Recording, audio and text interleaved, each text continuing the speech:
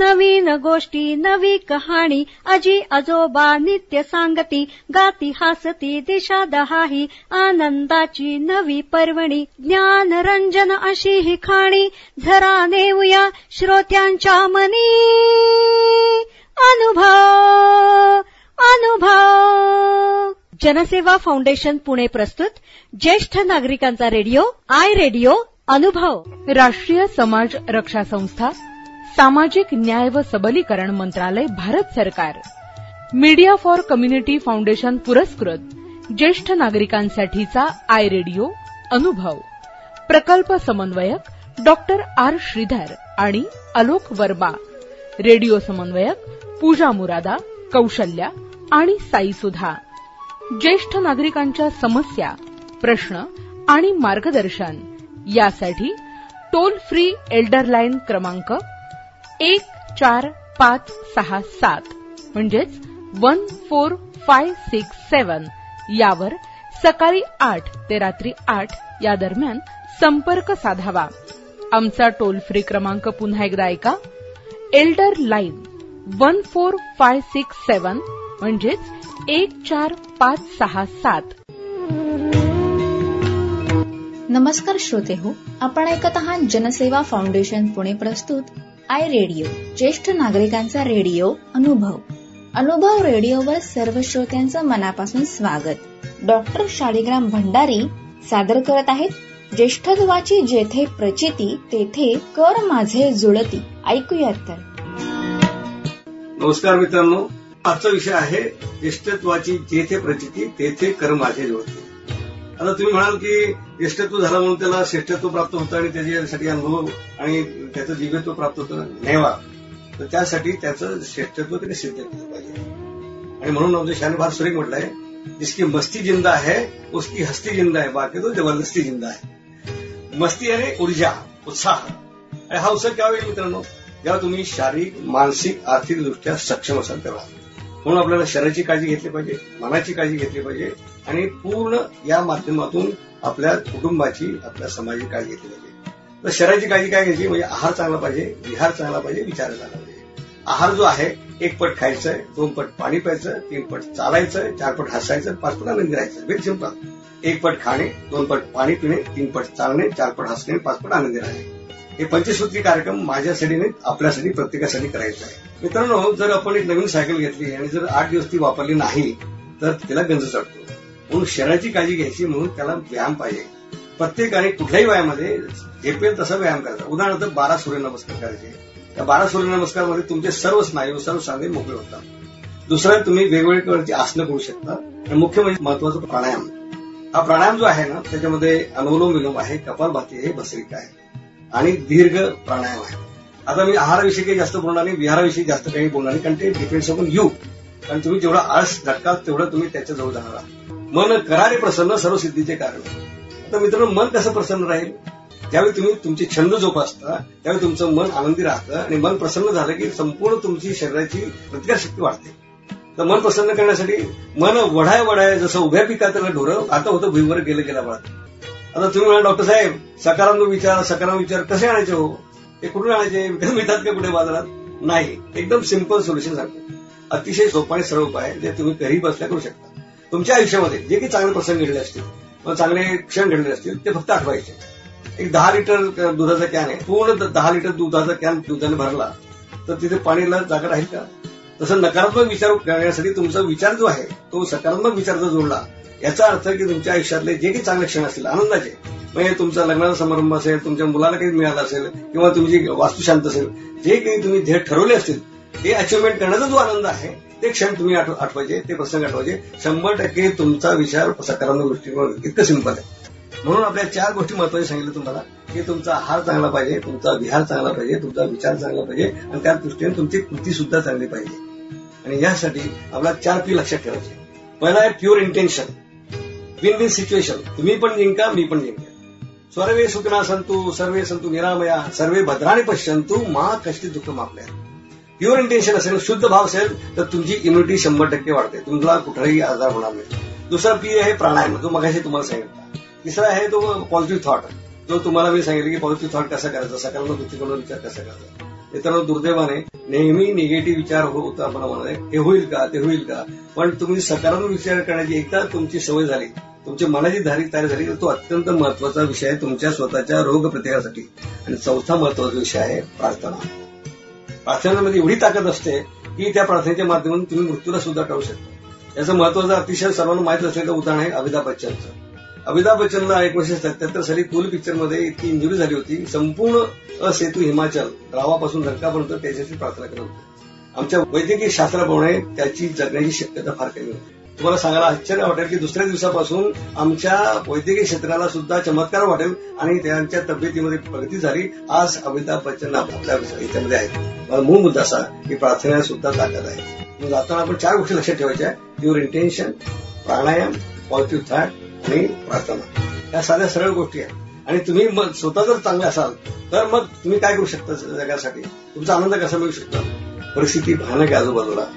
किन रावण की बाहेर काटू, किन लंका में आग लगाऊ, घर घर लंका, घर घर रावण, इतने राम का चलो. किन रावण की बाहेर काटू, किन लंका में आग लगाऊ, घर घर लंका, घर घर रावण, इतने राम का चलो. आजूबाजूला रावण दिसत आहेत, मग तुम्हाला राम तयार करायचे. त्यासाठी तुम्हाला शिक्षा व्हायला नको. तुम्ही जो काही व्यवसाय करत असाल त्या व्यवसायामध्ये तुम्ही तुमच्या दृष्टिकोनातून त्या ताकदीने तुम्हाला परिवर्तन घडवायचं असेल तर समाजामध्ये 100% तुमच्या स्वतःच्या उदाहरण करू शकता. आयुष्याच्या या तळावर आहात की तुम्ही अनुभव संपन्न आहात, तुम्ही ज्ञान संपन्न आहात, तुम्ही स्वतःचे सर्व कर्तृत्व, कार्य आणि तुमचे संपूर्ण कर्तव्य पार पाडलेले, म्हणून तुम्हाला अधिकार आहे. आणि म्हणून या परिस्थितीमध्ये तुम्ही कुठल्या क्षेत्रात कामा, तुम्ही डॉक्टर असा, इंजिनियर असा, आर्किटेक्ट असा, नेता असा, अभिनेता असा, पण समाजासाठी दायित्व म्हणून आपलं हे कर्तव्य आहे की मी जसा आनंदी आहे तसं लोकांनी सुद्धा आनंद द्यायला पाहिजे. नाही तर काय होतं माहितीये का, भाकरी, नोकरी, छोकरी याच्या पलीकडे आपण बघत नाही. अरे त्या समाजाने तुला मोठं केलं आहे, त्यासाठी तुमचं कर्तव्य आहे आणि ते कर्तव्य करताना 100% तुम्हाला सावध सुख मिळणार आहे. मित्रांनो, 5 सुख लोकांसाठी असतात, प्रत्येकासाठी असतात. किंवा तुमचा हा अधिकारच आहे 5 सुख मिळवण्यासाठी. तुमच्या कळत नकळत तुम्ही त्या 5 सुखाच्या मागे धावत असतात आणि 100% तुम्ही यशस्वी पण होतात. तर ही 5 सुख कुठली असतात ते बघूया आपण.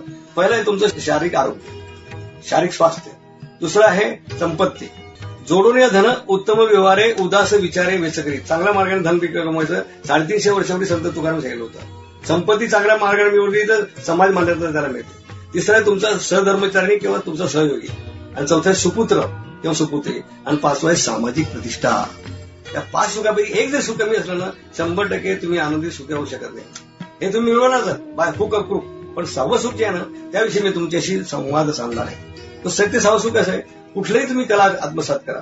मग ती नृत्यकला असेल, गायन कला असेल, साधी रांगोळीची कला असेल. ती मुलगी रांगोळी शिकते, 2 तास 4 तास धडपड करते, अप्रतिम जीव ओतून ती रांगोळी काढते आणि जेव्हा प्रदर्शन भरतं ती त्या रांगोळीकडे बघत सुद्धा नाही, तुमच्या चेहऱ्याकडे बघते. तुमच्या चेहऱ्यावरचा आनंद तिला सावध सुख दिलं जातं. म्हणून आयुष्यामध्ये छंद जोपासा, कारण ते छंद जोपासण्याच्या माध्यमातून तुम्ही सर्व सुख मिळवावे. मित्रांनो, जेव्हा परमेश्वराने आपल्याला इथे पृथ्वीवर त्याला पाठवलेलं आहे 100% योग्यतेसाठी पाठवलंय, फक्त त्याची जाणीव होणं महत्वाचं आहे. हजारो वर्ष झाली, परंतु चिमण्यांचं घरटं बदललं का, मुंग्यांचं वारूळ बदललं का, पण माणसाचं राहणीमान बदललं आहे, कारण परमेश्वराने त्याला बुद्धिमान व्यक्ती केलंय. आणि म्हणून संस्कृतमध्ये फार सुरेख म्हटलंय, अमंत्रम अक्षरम नास्ती, नास्ती मूलम अनौषधम, अयोग्य पुरुषा नास्ती, योजका तथा दुर्लभ. असा एकही भाषा नाही की ज्याच्यामध्ये प्रत्येक शब्दाला ताकद आहे मंत्राची. अशी एकही वनस्पती नाही की ज्याला औषधी गुण नाही. परमेश्वराने पृथ्वी तलावरती अशी एकही वनस्पती निर्माण केली नाही की ज्याला औषधी गुण नाही. तसंच अयोग्य पुरुषा नास्ती, परंतु त्याला चांगला गुरु मिळणं महत्वाचं आहे. आणि ज्यांना चांगला गुरु मिळाला आहे त्यांचं जीवन सार्थक केलं आहे. आणि हे तुम्हाला निश्चितपणे रिअलाइज होणं हे महत्वाचं आहे. आजचा उद्देश तोच आहे. तुझ्या आहे तुझं पाशी बरी जागा विसरलायची. आता तुम्ही म्हणाल की चांगली माणसं कशी ओळखायची, त्याचं काही लक्षण असतं का. मी डॉक्टर आहे मित्रांनो, माझ्यासमोर एखादा रुग्ण येतो, मी त्याला विचारतो काय होतं तुझा, तो म्हणतो डॉक्टर साहेब मला ताप येतो. अच्छा, डॉक्टर भंडारी विचार करता. तितक्या तो म्हणतो नाही डॉक्टर मला ताप येतो, थंडी पण वाजते. मग डॉक्टर भंडारी विचार करता याला मलेरिया असण्याची शक्यता आहे. नाही डॉक्टर मला खोकलाही येतो. मग डॉक्टर भंडारी विचार करता याला तापही आहे, थंडी आहे, खोकला आहे, याचा अर्थ याला निमोनिया असण्याची शक्यता आहे. याचा अर्थ असा होतो मित्रांनो, जसं लक्षण तसं मी रोगनिदान करतो. मग चांगल्या माणसानं कसं ओळखायचं, त्याचे 4च लक्षणं सांगितले. सुभाषितकाराने अतिशय उत्तम 4 शब्दामध्ये चांगल्या माणसाचं वर्णन केलंय. ते तुम्ही घरी गेल्यावर बघा. डॉक्टर भंडारी सांगत होते की चांगली माणसं कशी दिसतात, हजारातून एखादा चांगला माणूस कसा निवडायचा, मग मी तसा असू शकेल का, असं तुम्ही बघा तुम्ही कसे दिसताय. पहिलं लक्षण आहे प्रसन्न वदनम. पहिल्यांदा तुम्हाला प्रसन्नता वाटली पाहिजे, समोरच्याला सुद्धा. आरशात बघितल्यानंतर नाही, भेटताना, वागताना, बोलताना तुमच्याकडे पहिल्यांदा प्रसन्न वाटलं पाहिजे. प्रसन्न वदनम तो अतिशय नम्र बोलतो. तलवार की कीमत उसके तेज धार से होती है और इंसान की कीमत उसके मधुर व्यवहार से होती है. तर दुसरं लक्षण आहे की त्याचं वागणं, त्याचं बोलणं, त्याचं अतिशय नम्र पाहिजे. प्रसन्न वदनम यस्य वाणीचं मुद्रा सदा सरळ व्यवहारस्य, म्हणजे बोले तसा चाले त्याची वंदावी पावले. जो शब्द देतो तो प्रमाण वागतो. आणि चौथं तो सतउद्योगी असतो. प्रसन्न वदनम यस्य वाणीचं मुद्रा सदा सर्व व्यवहारस्य यशोभाग उद्योगी. ही 4 लक्षणं तुमच्यामध्ये यावी. आता आपलं एकदा ठरलं की मला आदर्श व्यक्तिमत्व व्हायचं आहे. मग how to implement in day to day practice. सकाळपासून संध्याकाळपर्यंत मला बदल करायचा आहे. मित्रांनो, 4 प्रकारची माणसं असतात. काही असं सुस्त असतं, नाही काही करावं असं वाटतं. काही म्हणा की नाही की दादा होईल ते होईल, असेल माझा हरित देल पलिंगावर, अशी त्यांची मनवृत्ती असते. सुस्त असतात. काही असतात त्रस्त असतात, सारखी त्रासलेली असतात, सारखे टीका करतात, हे बरोबर नाही ते बरोबर नाही. त्यांना आयुष्यातलं वाईटच दिसतं, चांगलं दिसत नाही. पहिली पण सुस्त, दुसरी पाहिली त्रस्त, तिसरी असतात व्यस्त असतात. व्यस्त म्हणजे काय, जे नेमलेलं काम असेल ते करत नाही. म्हणजे एखादा शिक्षक असेल तर शिकवायचं काम असेल तर त्याच्याऐवजी तो काय करतो, खाली सुमारीचं काम करतो, बँकेचं काम करतो, सोसायटीचं काम करतो. अरे बाबा, तुला शिकवण्याचं काम दिलं आहे ते सोडून तू व्यस्त झालेलं आहे. तर व्यस्त काम केलं तर माणसं आवडत नाही, कारण त्याला दिलेली जबाबदारी तो करत नाही. आणि चौथे असतात ते मस्त असतात. मस्त म्हणजे त्यांच्या कामातही ते निपुण असतात आणि इतरांना सुद्धा ते मदत करतात. अशी चौथ्या प्रकारची माणसं जी असतात ती मस्त असतात. आपण सुस्त पाहिजे, व्यस्त पाहिजे का मस्त पाहिजे हे तुम्ही ठरवायचं आहे. तुमचा प्रवास त्या मस्तपर्यंत जायला पाहिजे. याचा अर्थ तुम्हाला तुमचा स्वभाव बदलला पाहिजे, तुमचा जीवनाकडे बघण्याचा अॅटिट्यूड, दृष्टिकोन बदलला पाहिजे.